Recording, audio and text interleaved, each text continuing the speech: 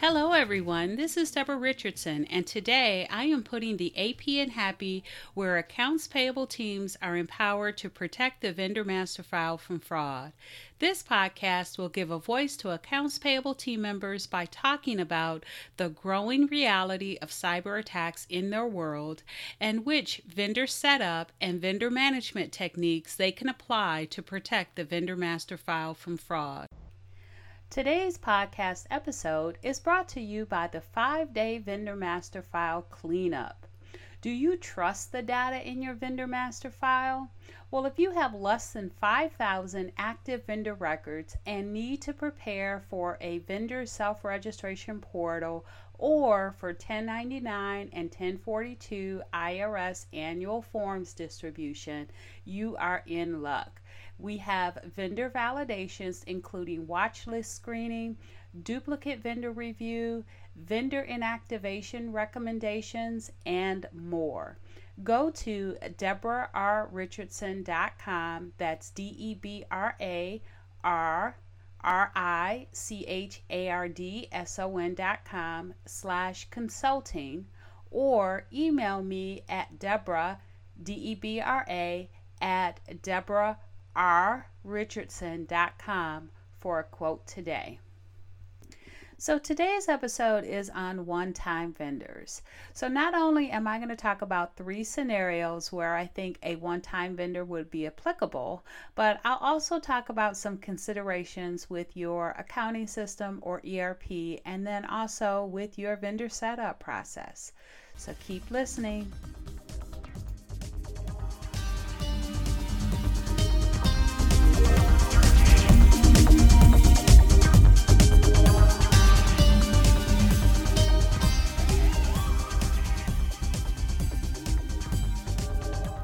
Welcome to episode 62, 3 scenarios for one-time vendors.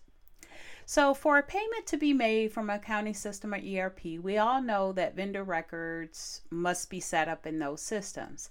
There are some scenarios where a purchasing card or a P card or some version of a business card can be used to pay vendors that only need to be paid once.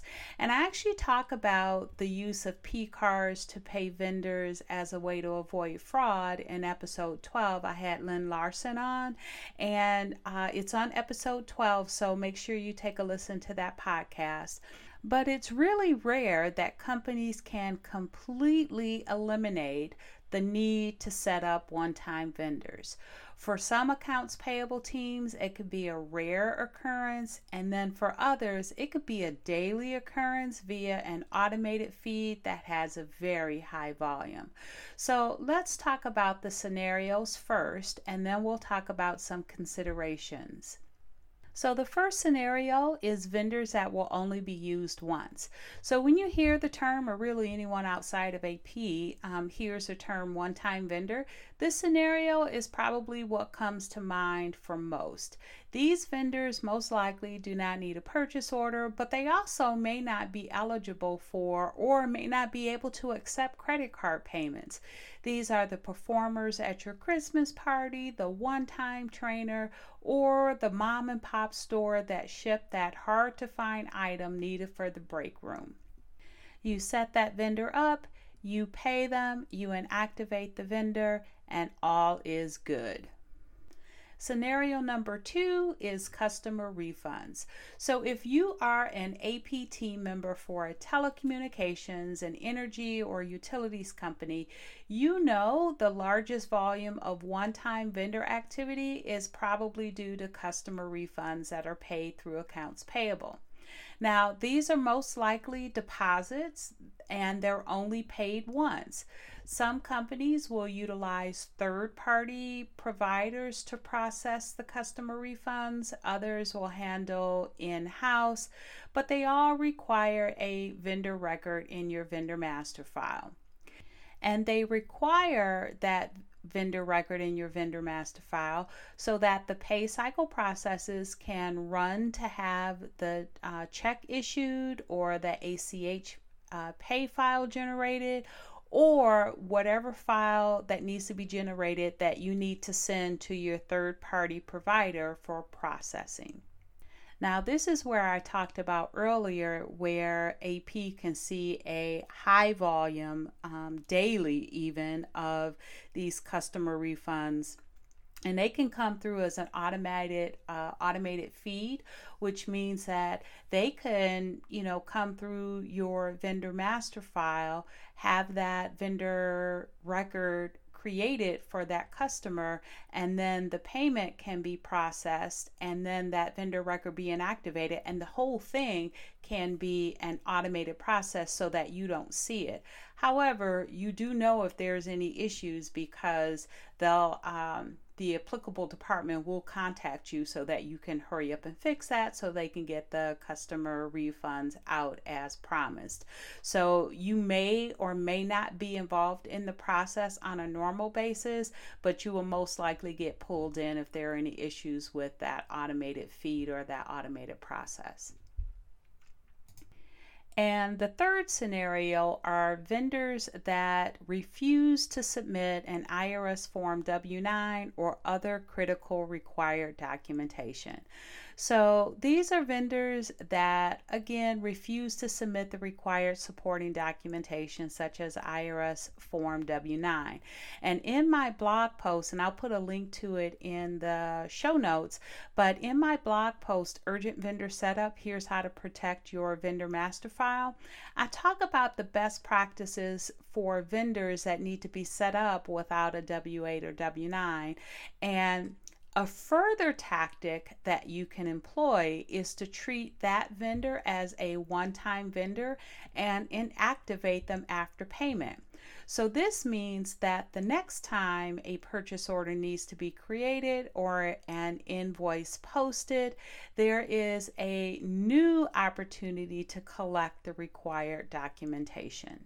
And really at this point, the second time around, if a vendor still refuses to submit required documentation, then I would have a chat or contact the procurement team or the sourcing team or the internal employee that has a relationship with the vendor and really talk seriously about whether or not that vendor needs to continue to be used. Because at this point, you need to be concerned that there is a reason they are not submitting the required documentation and follow up with the applicable departments or your leadership. And who knows, the procurement or sourcing team may not even be aware that the vendor is refusing to follow the company processes.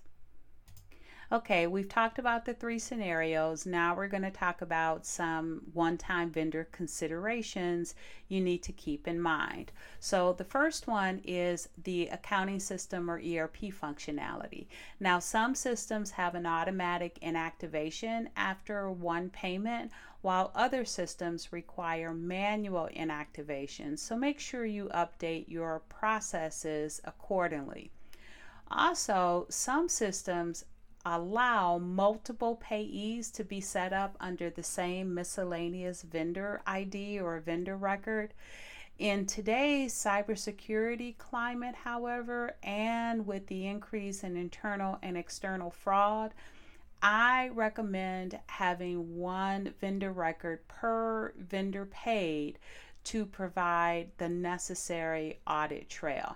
And I know SAP has a functionality where you can have that one miscellaneous vendor and then you just keep changing the payees. And I think that it can be done, or it's done with some customer refunds too. But if you're paying a trade payables vendor, that vendor needs to have their own vendor record. And you may ask why, but that goes right into the second consideration, which is to require the same vendor setup process. So this cannot be done with customers who have already really been validated because they are your customers. But any vendor that needs to be set up in your vendor master file should have the same vendor setup requirements that are applied to all vendor requests. And this means a vendor record per vendor. Now, what this does is it helps discourage the use of the one-time vendor process as a workaround to your vendor document requirements and validation. Now, we've all been there.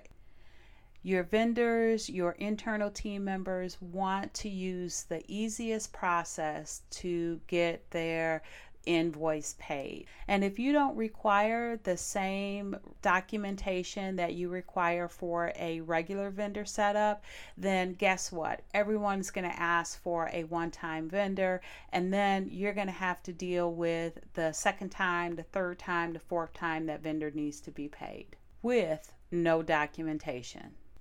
So you require the same vendor setup process, so there is no value to take advantage of the one-time vendor setup process. All right, the third consideration is different account groups, and this is within your accounting system or ERP. So separating vendor records can avoid, for example, commingling the customer, the vendor, and the employee records, which allow for more security and then also reduce the potential for selecting a wrong vendor type in error. So this way, a customer record cannot be selected in error for a trades payable vendor. Also, access to the account groups can be limited to those employees that really need access. So does the whole team need access to the employee vendor master file record that is used to pay expense reports? No, not every team member needs to see the employee's bank account. So separate your customer records, separate your vendor records, and separate your employee records to different account groups. Now, if for some reason your system does not allow for different account groups, or it's not configured that way and it's something you inherited, try to mask some of that SPI data, sensitive personal information, such as the tax ID, which can include the social security number, and then also the bank account number. And when I say mask, I just mean mask all but the last 4 or 5 digits. It's really all that's necessary to select the right account or to verify the account, and then give access to only 1 or 2 team members that need to edit and can see the full account so that they can maintain the account as necessary. All right, the fourth and last one-time vendor consideration is fraud deterrence. So once paid and inactivated, that vendor record is not subject to internal or external fraud activity. The vendor record will not be selected unintentionally in error, nor intentionally updated to change payment information for a fraudulent payment to be made.